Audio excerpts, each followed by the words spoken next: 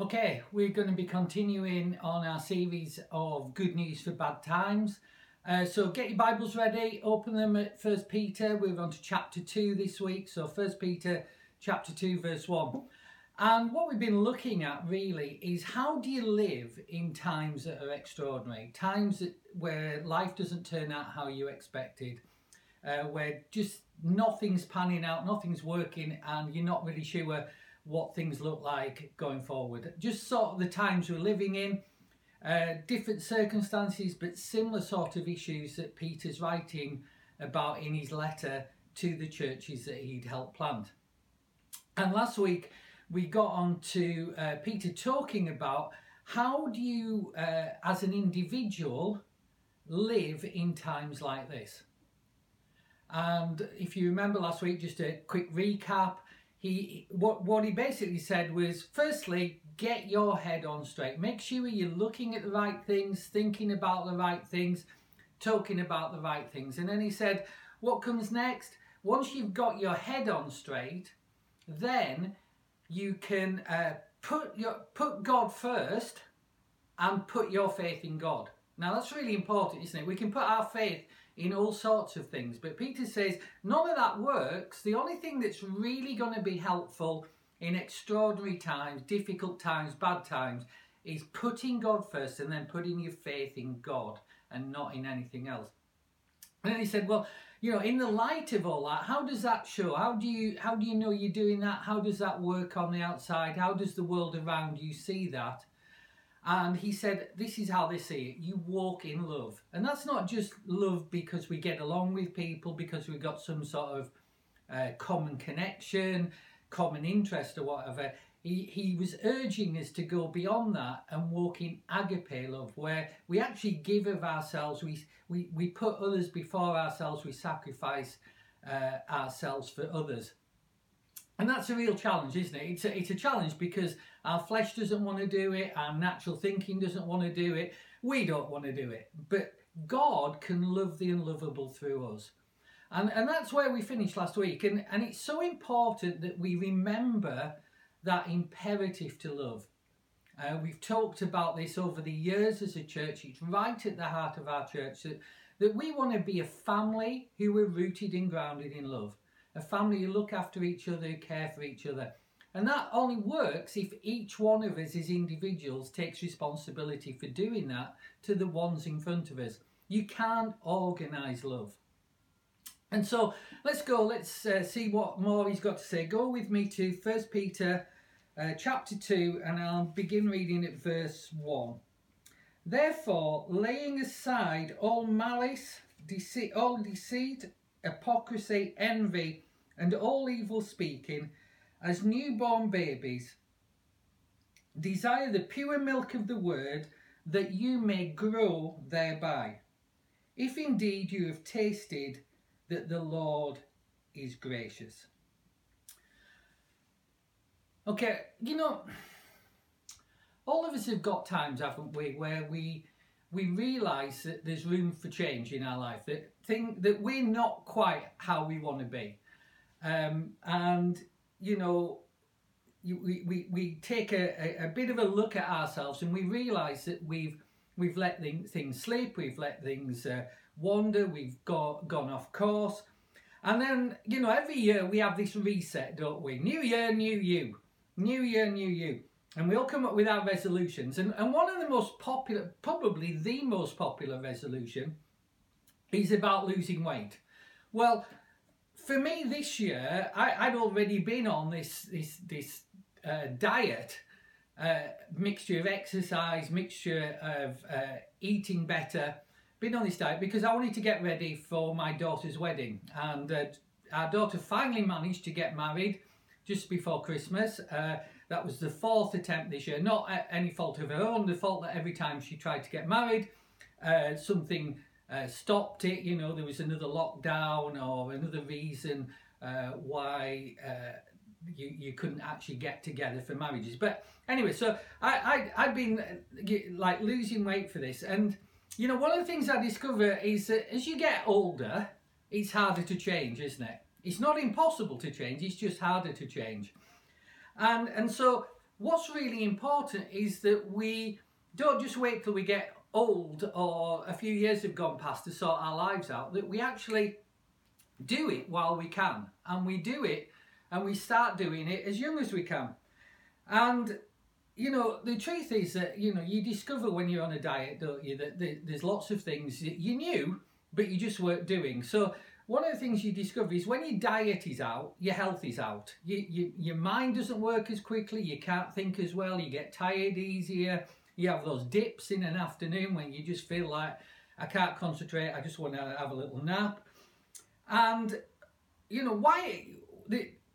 you've got to have a healthy diet. And that's, when you look at these verses, there's certain things he mentions in these verses, isn't there, that he's talking about the spiritual diet. What is it that makes you a healthy person, not just in your body, but particularly in your soul and your spirit? How do you look after your soul in these difficult times, in these bad times?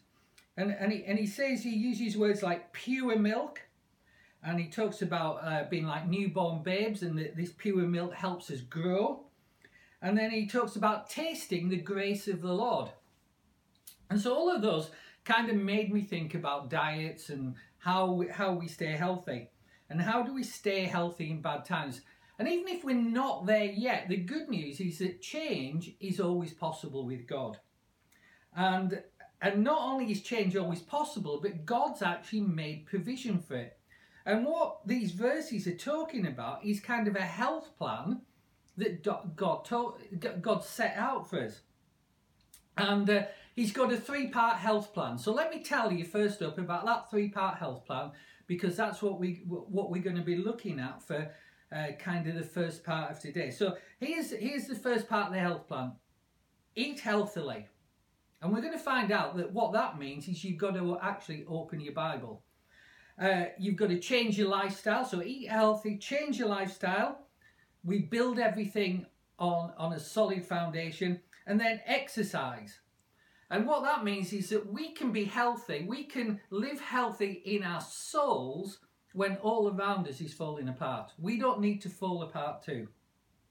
And one of the good things that I noticed about having been on a diet, having lost weight, having felt better, having felt fitter, doing all my my 10,000 steps a day and all the rest of it. One of the things that I saw from that was that the clothes that I'd previously been wearing didn't fit me anymore. And so, one of the things that I did is I went through my wardrobe and I thought, well, I'm not going back there. These things, they just don't work for me anymore. So I'm not going back there. I'm going to throw them out. And, in this passage, he talks about laying aside certain things. And it's that picture, isn't it, that it's a bit like the words he's using there is the actual Greek means put away all these things, and that word means stow away or pack up. Now the easiest way I find to think about that, because that's a bit like when you're talking about behaviours, it's not quite kind of easy to grasp. So the way I think about it is when I was emptying my wardrobe, the stuff that didn't suit me anymore, the stuff that I didn't like anymore, the stuff that didn't really make me, the best bits of me shine, I kind of packed it all up, got a black bin bag out, stuffed it all in this bin bag and took it down to the clothing bank. And that's the picture he's talking about. That's the thing we need to do when we find that we've got behaviours and things about us that don't do as well, that don't suit us anymore, that aren't who we now are, that don't fit with who we now are. And that's really key, because we've all, if we're a believer, we're born again, we're a new creation, and certain things don't fit with who we are now. They're against our nature, they work against our DNA. So we have to pack them up, stick them in a bin bag and just get them out of our lives. And that's what he's talking about. I heard a doctor talking the other day. One of the things that he said as he was kind of in this discussion, he said, if you tell me what you eat, I'll tell you what problems are heading your way. If you tell me what you eat, I'll tell you what problems are heading your way. If you eat this, then you're likely to have heart problems. If you eat this, you're likely to have circulation problems. If you eat this, you're more likely to develop cancer, and so on and so on. So the bottom line I got from that, which is just really key to understanding this passage, is if you eat bad stuff, it's going to make you sick. You know, that fat is going somewhere. You know, all those sugars, they're going somewhere in your body, and some of them stick around a lot longer than we'd like them to and go to all the places we don't want them to. So that fat's going somewhere, and those toxins that we take into our bodies, they're going somewhere. They're circulating around us. They're going somewhere inside us. And if we want to be well, we've got to eat well. And what's true in the natural is also true in the spiritual. And that's what he's talking about here. He's saying, guys, you need, in these bad times, in these difficult times, the best thing you can do for yourself, once you've done all those three things I've already talked about, the best thing you can do for yourself is change your diet. Have a reset of your spiritual diet. Have a reset of what's in. Go through that wardrobe, that spiritual wardrobe. Look at the stuff that's making your soul sick. Get it out, stick it in that spiritual bin bag, and shove it away. And eat healthily from then on. And you know, he's saying there's two types of diet you can have. You can have a diet that makes you sick, or you can have a diet that makes you healthy. And then he lists 5 things in the diet that makes you sick. So he talks about, doesn't he, that I think, what's the first one? The first one's malice. Well, what's malice? Well, you know, I had to look up some of these because we kind of use these words and we have pictures of what they mean. But malice means, I don't like you, so I don't want good for you. I don't like you, so I don't want good for you. And we carry that around inside us, and it makes us ill inside. And I was thinking, well, how do you know if you've got malice? What goes on in your head? And I was thinking to, you know, all the things that I've heard people say over the years, and kind of trying to understand where it was coming from. And then it really dawned on me what malice really looks like when it pops into my head. You know, the enemy's always popping stuff into our heads, isn't he? And our flesh is always popping stuff into our heads. You know, malice kind of works like this. If you fail at something, if this person fails at something, then that makes me happy. I look at it, I go, they failed. Didn't they deserve to fail? They don't deserve to do well.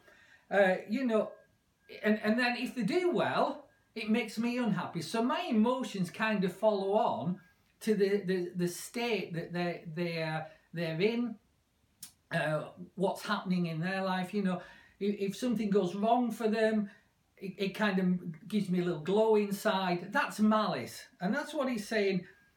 You know, right at the bottom line, what it means is, and the way I think of it is that if somebody gets something good, if they get a boyfriend or a girlfriend, or they get married, or they get a good job, or they get a nice car, or they move house to a bigger house, and the first thing that goes through our head is they don't deserve that, then that's malice.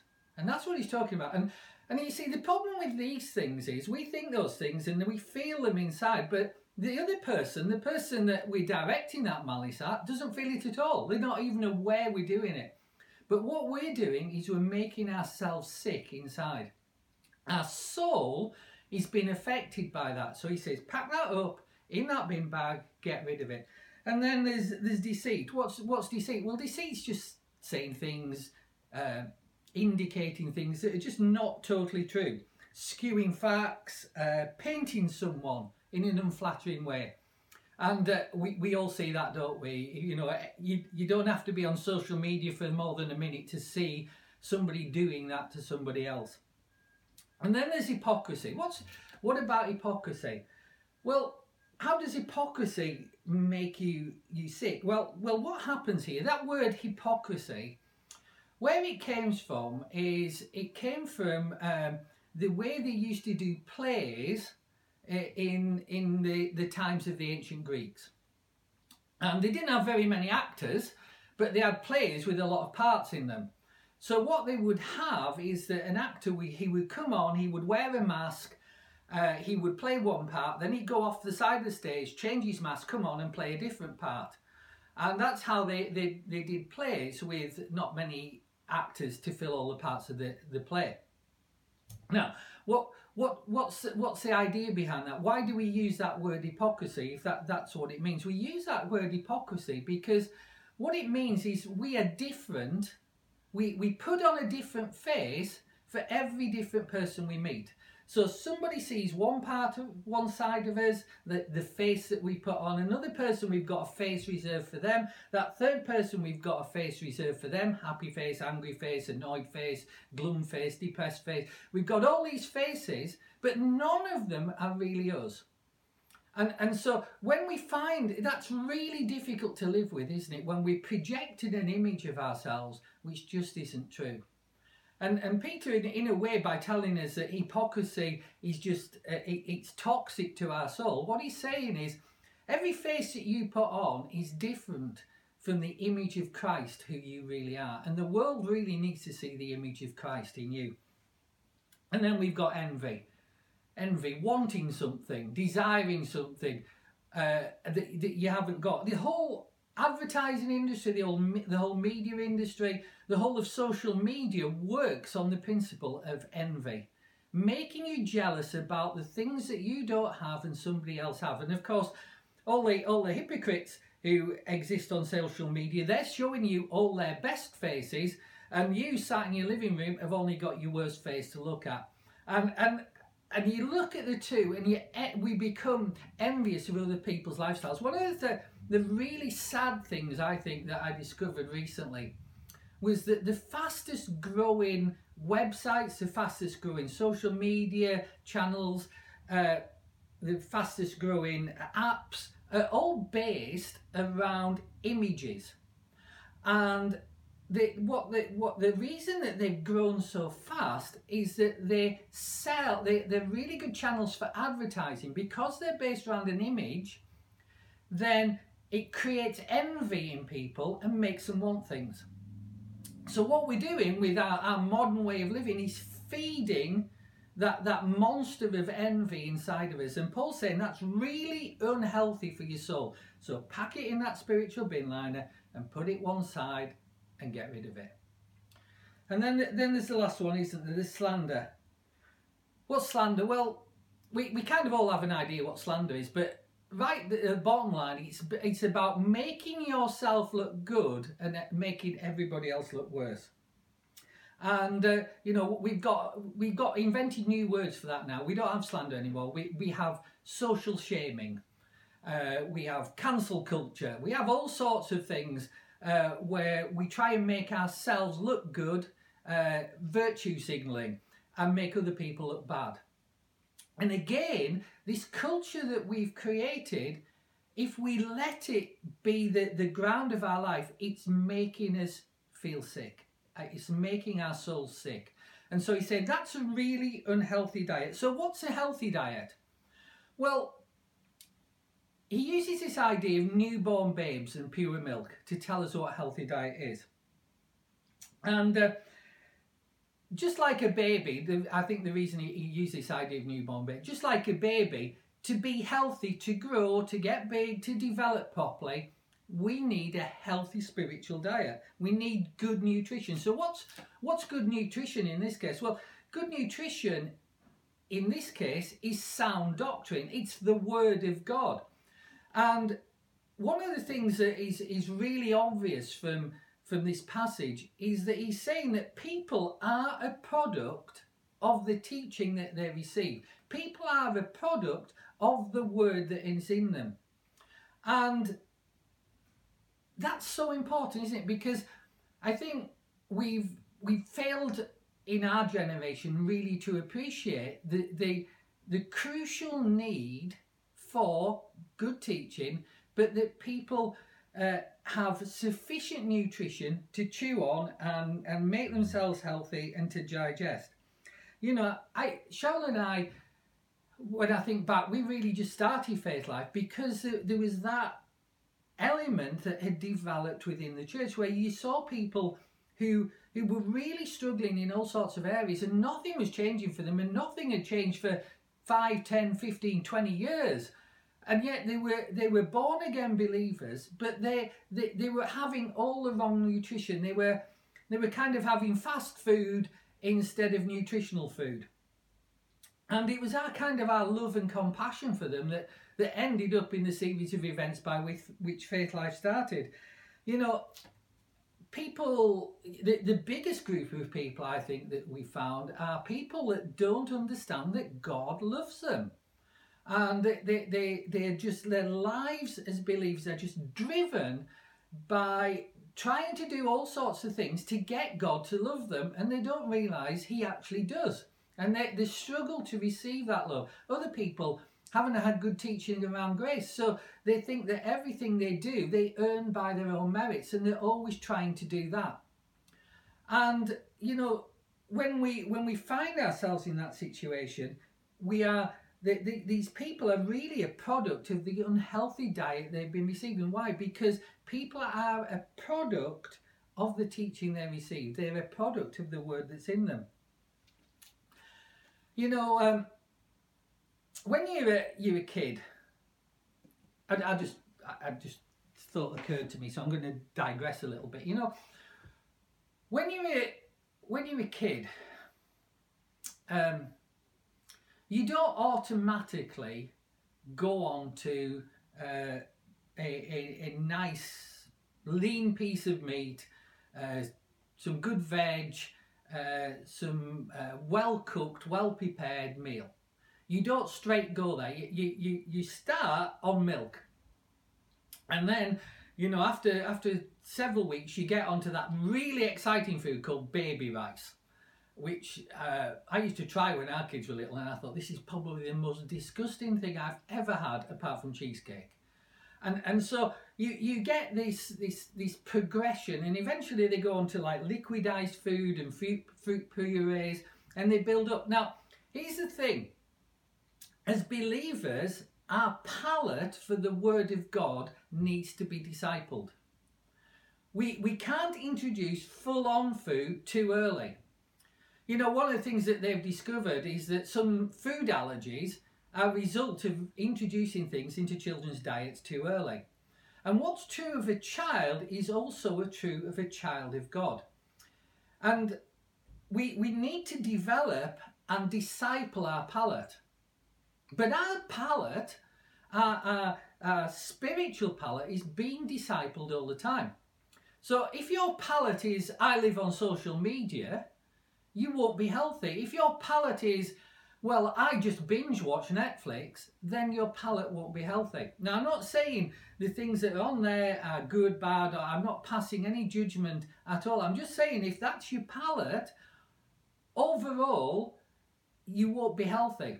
You know, I don't really know anybody who looks at social media consistently and looks at it for more than a minute and comes off feeling better than when they went on. Most people come off feeling worse than when they first went on, and it's that envy thing that I talked about earlier.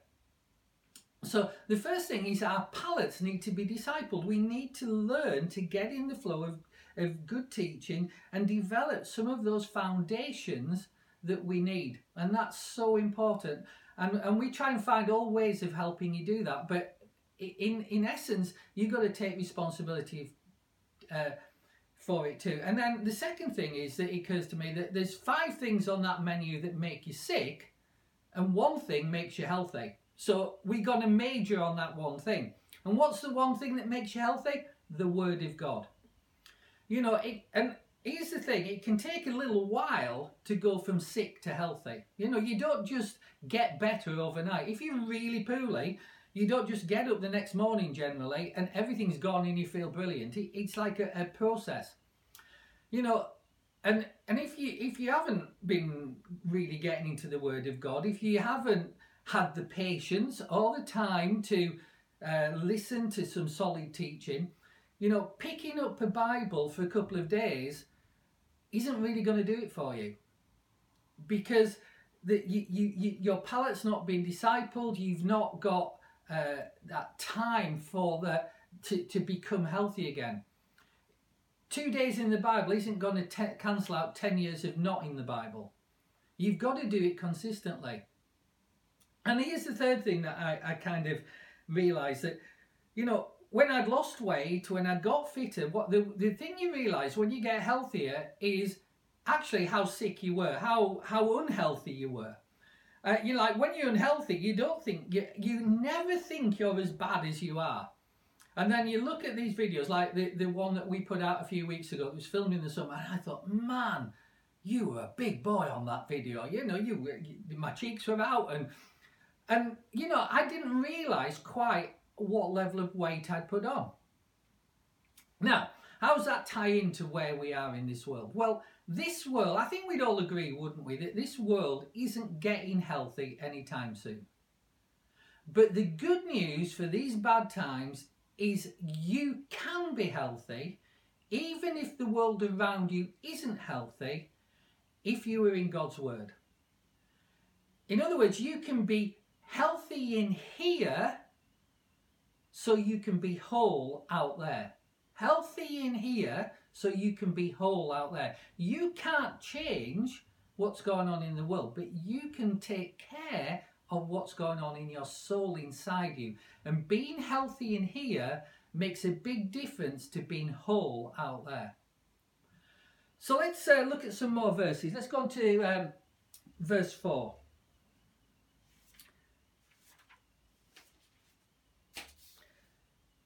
Coming to him as a living stone, rejected indeed by men, but chosen by God and precious. You also as living stones are being built into a spiritual house, a holy priesthood, to offer up spiritual sacrifices acceptable to God through Jesus Christ. Therefore, it is also contained in the scripture, behold, I lay in Zion a chief cornerstone, elect, precious, and he who believes on him will by no means put to shame. Therefore, to you who believe, he's precious, but to those who are disobedient, the stone which the builders reject is become a chief cornerstone, and a stone of stumbling and a rock of offence.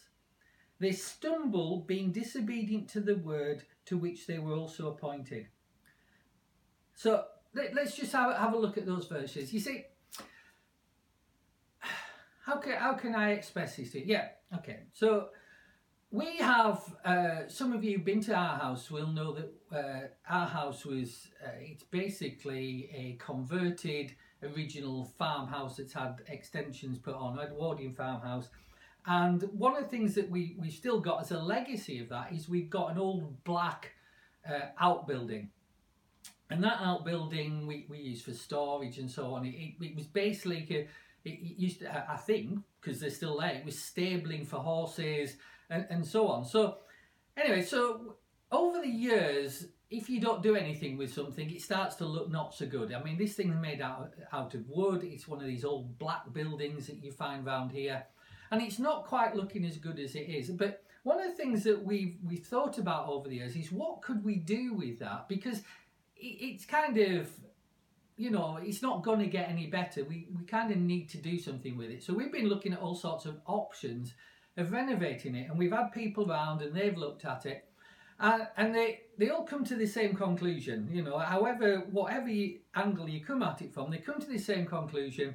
Here's the problem, you'd be better off pulling it down and starting again, because the issue is it hasn't got sufficient groundwork to support a stronger structure. And if you want something to be strong and modern and to grow big, you need to dig down deep and put some foundations in.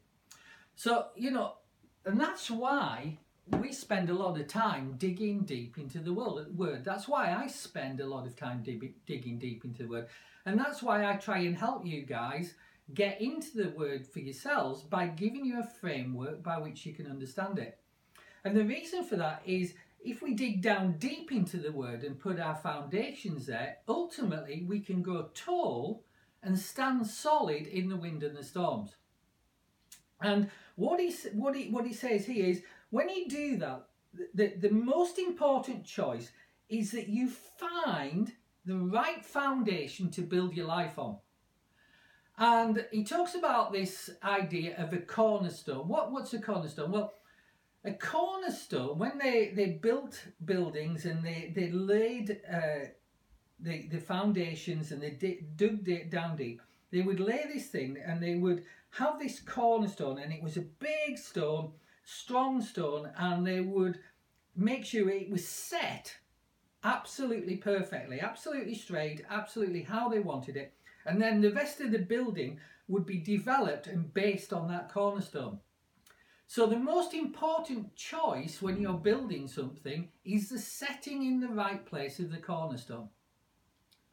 And the reality is that every one of us builds our life on something. And if our life isn't going to crumble when the winds come, the storms come, the difficult times come, the tragedies come, the issues of life come, if it's not going to crumble, our life needs to be built on the right cornerstone. And here's the tragedy, I find it's so sad that some people, even believers, don't want that stone. They don't want the stone that Peter's talking about. They go, I don't want Jesus. This is the sort of things that I've had. I don't want Jesus telling me how to conduct my marriage. I just want to go about my marriage the way I want to go about my marriage.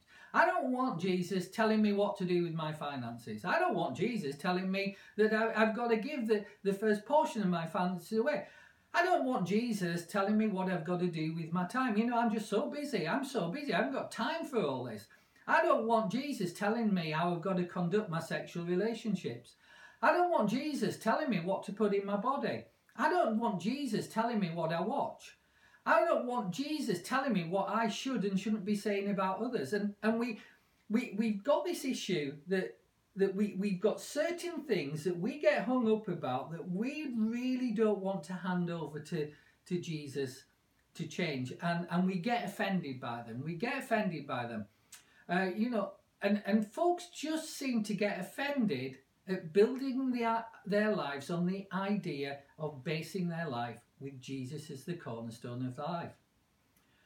Now, here's the point. This Christianity, real Christianity, does not work without Jesus being the centre of your life.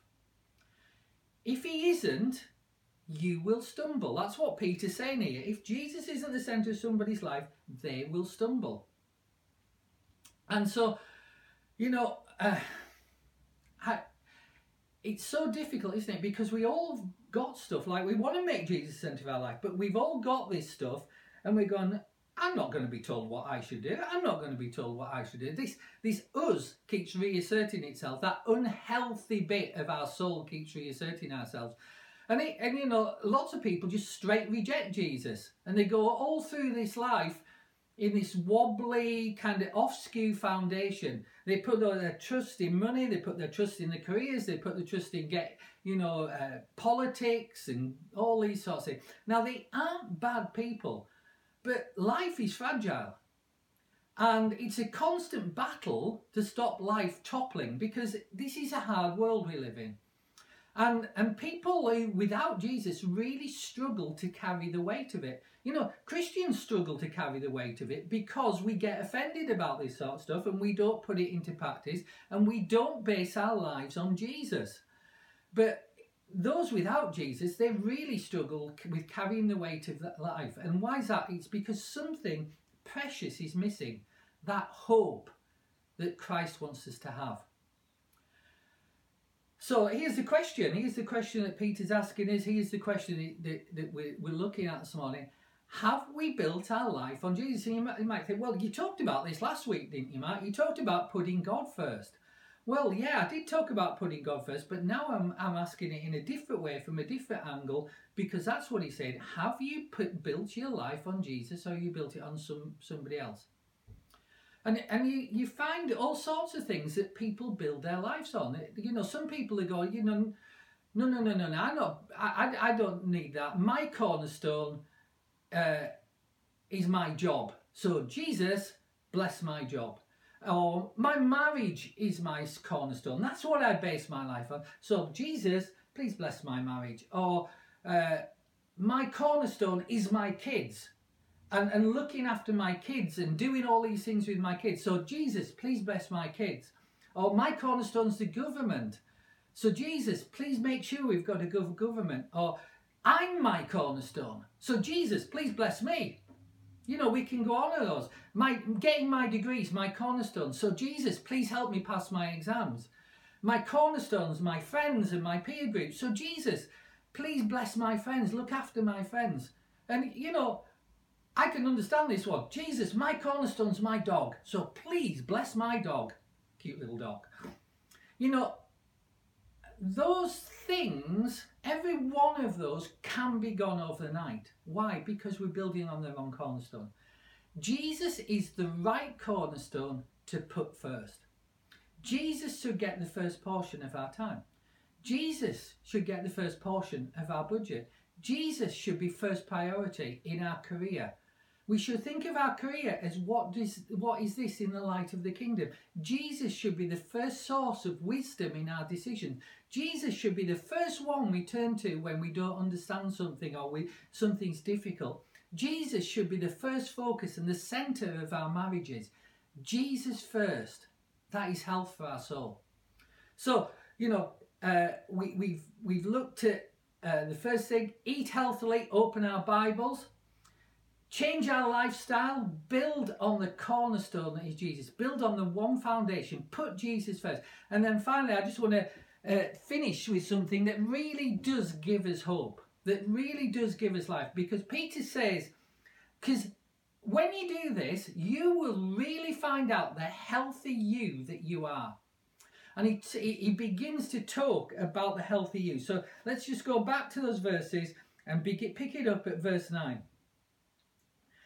But you are a chosen generation, a royal priesthood, a holy nation, his own special people, that you may proclaim the praises of him who called you out of darkness into his marvellous light, who once were not a people, but are now the people of God, who had not attained mercy, but have now obtained mercy.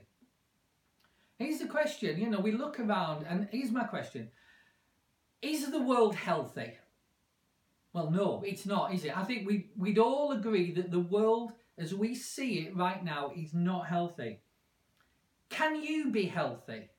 Yes, absolutely. You can be healthy when the world around you isn't healthy.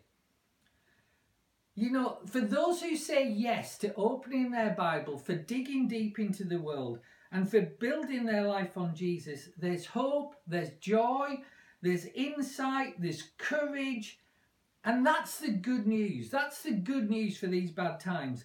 There's a healthy you that can live in an unhealthy world. There's a healthy you that can succeed in an unhealthy world. You can be healthy when the world around you isn't. You can be whole in here so you can be whole out there. And this is why, because you're part of a chosen race. You get to be part of a generation, a born-again race of all the nations, of all the people, of all the world, of every people group. You are part of a special chosen nation under God. And you become part of that one people when you are born again in Christ. One people, one God, everyone together. No barriers, no divides, no divisions, no favouritisms, no prejudices. One people. And you are a royal priesthood. What does that mean? Well, here's what he's saying here. He's saying, you know, these guys, before Jesus came, they used to have a priest, and he could go into the presence. He was the chosen one. He was the special one. And he could go into the presence of God once a year and meet with God. But now, every one of us can meet directly with God. Every one of us has an open pathway to the presence of God. And not only do you have an open pathway to the presence of God, but you're a child of God. You're part of his family, so that when you walk into that presence, you're not walking into the face of an angry God. You're walking into the arms of the Father. You've got direct access to God. Whatever's going around you, you've got a source of wisdom, a source of power, a source of strength, a source of courage, a source of boldness that is not available to anyone. There's hope, there's joy, there's encouragement for you. And then he says, we're a holy nation. You know, our citizenship in this isn't in this unhealthy world. Our citizenship is in the kingdom of God. Our citizenship is in the heavens above. And it is the good news. It won't pass away. It won't fade. It won't get defiled. It's forever. It's an eternal citizenship. It can't be taken away from you. You can't have it robbed from you. It's yours. You have eternal citizenship. You're part of that holy nation that is precious to God.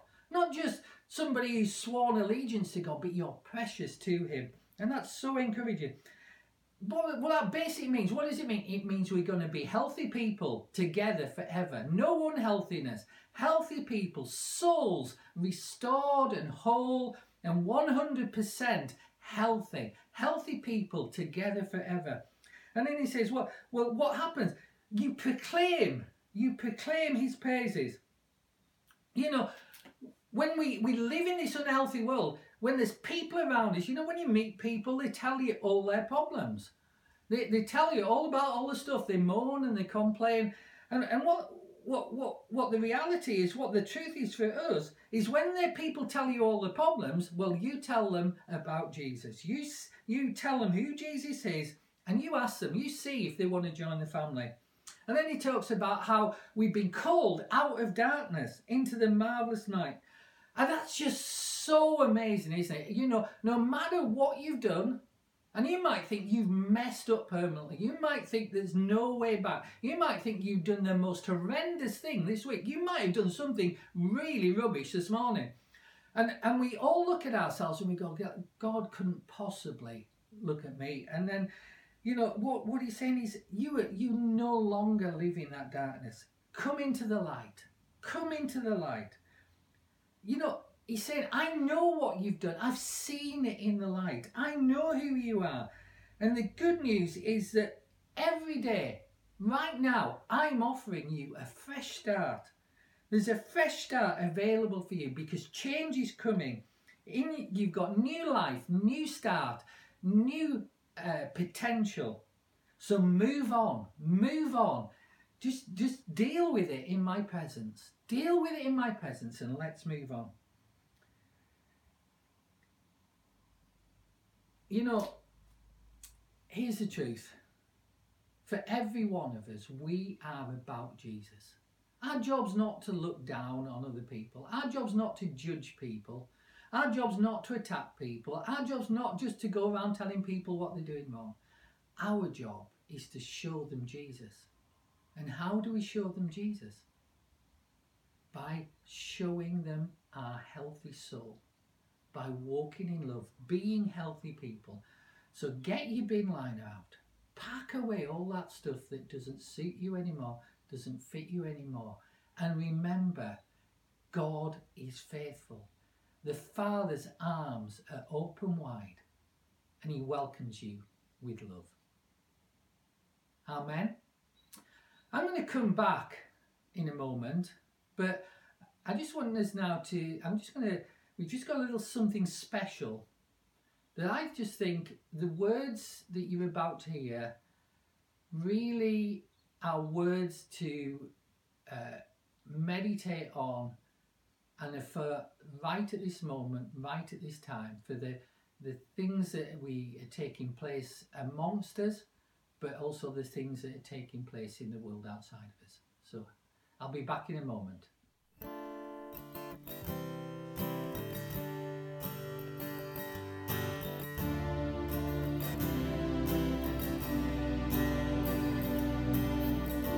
Your love is the rock that I cling to.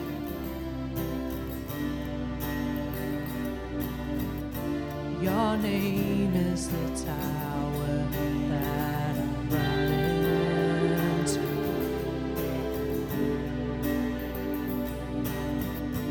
Your strength is what lifts my head in spite.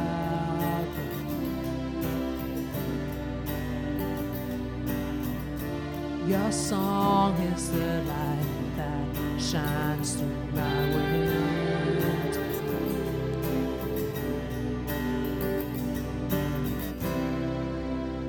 And like the sun after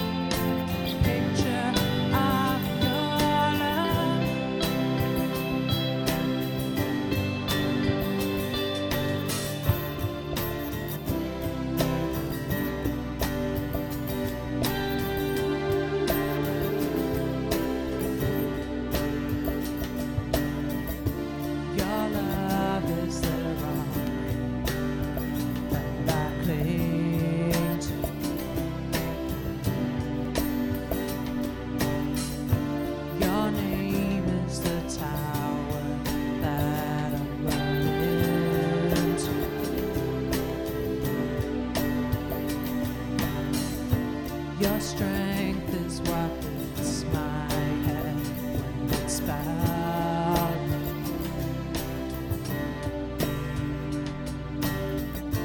Your song is the light that shines through the wind.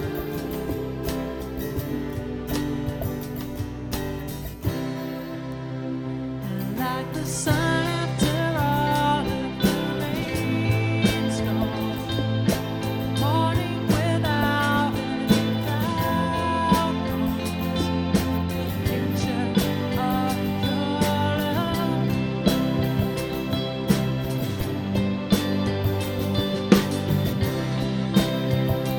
When I think of the stars so high over me, moon in the darkness lets everyone see the picture of your love.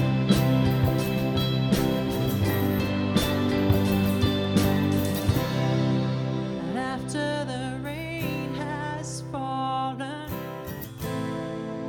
and after the clouds all roll away, the sweetest name remains on my soul. And after the rain has fallen, after the clouds all roll away, the sweetest name remains on my soul. 'Cause you're faithful, you're always the same. You're faithful, you never change. You're faithful, yeah, you're always good. You're always good. 'Cause you're faithful, you're always the same.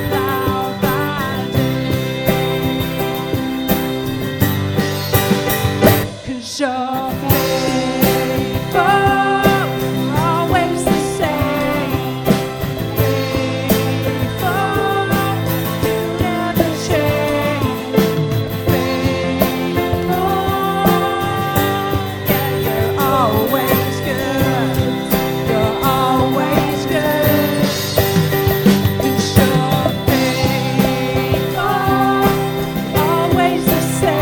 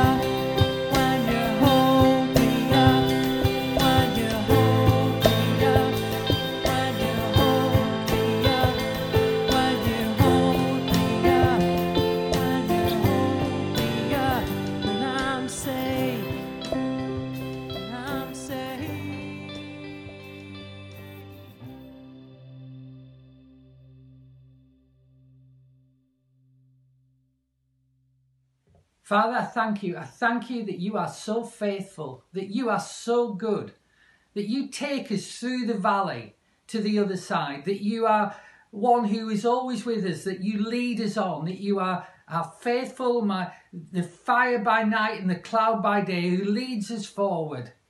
And Lord, right now, I just thank you. I thank you for Jesus who paid for healing. And right now, I speak healing to everyone who needs it in this church, everyone who needs it listening to this program. Bodies be made whole. Sickness go in Jesus' name. Life filled in Jesus' name. I loose life. I loose healing in the name of Jesus. And Father, I just thank you. I thank you. I pray for everyone who in this church and listening to this broadcast who needs provision right now. And I say, provision come. Angels, we send you to bring that provision in the name of Jesus. And Father, we thank you. We thank you that you take us through, that you lead us through. No matter what things look like outside, you are there with us all the time. You said you'd be with us always to the end of the age. And right now, Lord, I thank you that you are faithful, that you stay with us and you're always good. Amen. Amen, Faith Live. Have a great week. We'll see you again soon. Be blessed. The favour of God rests upon you. Amen.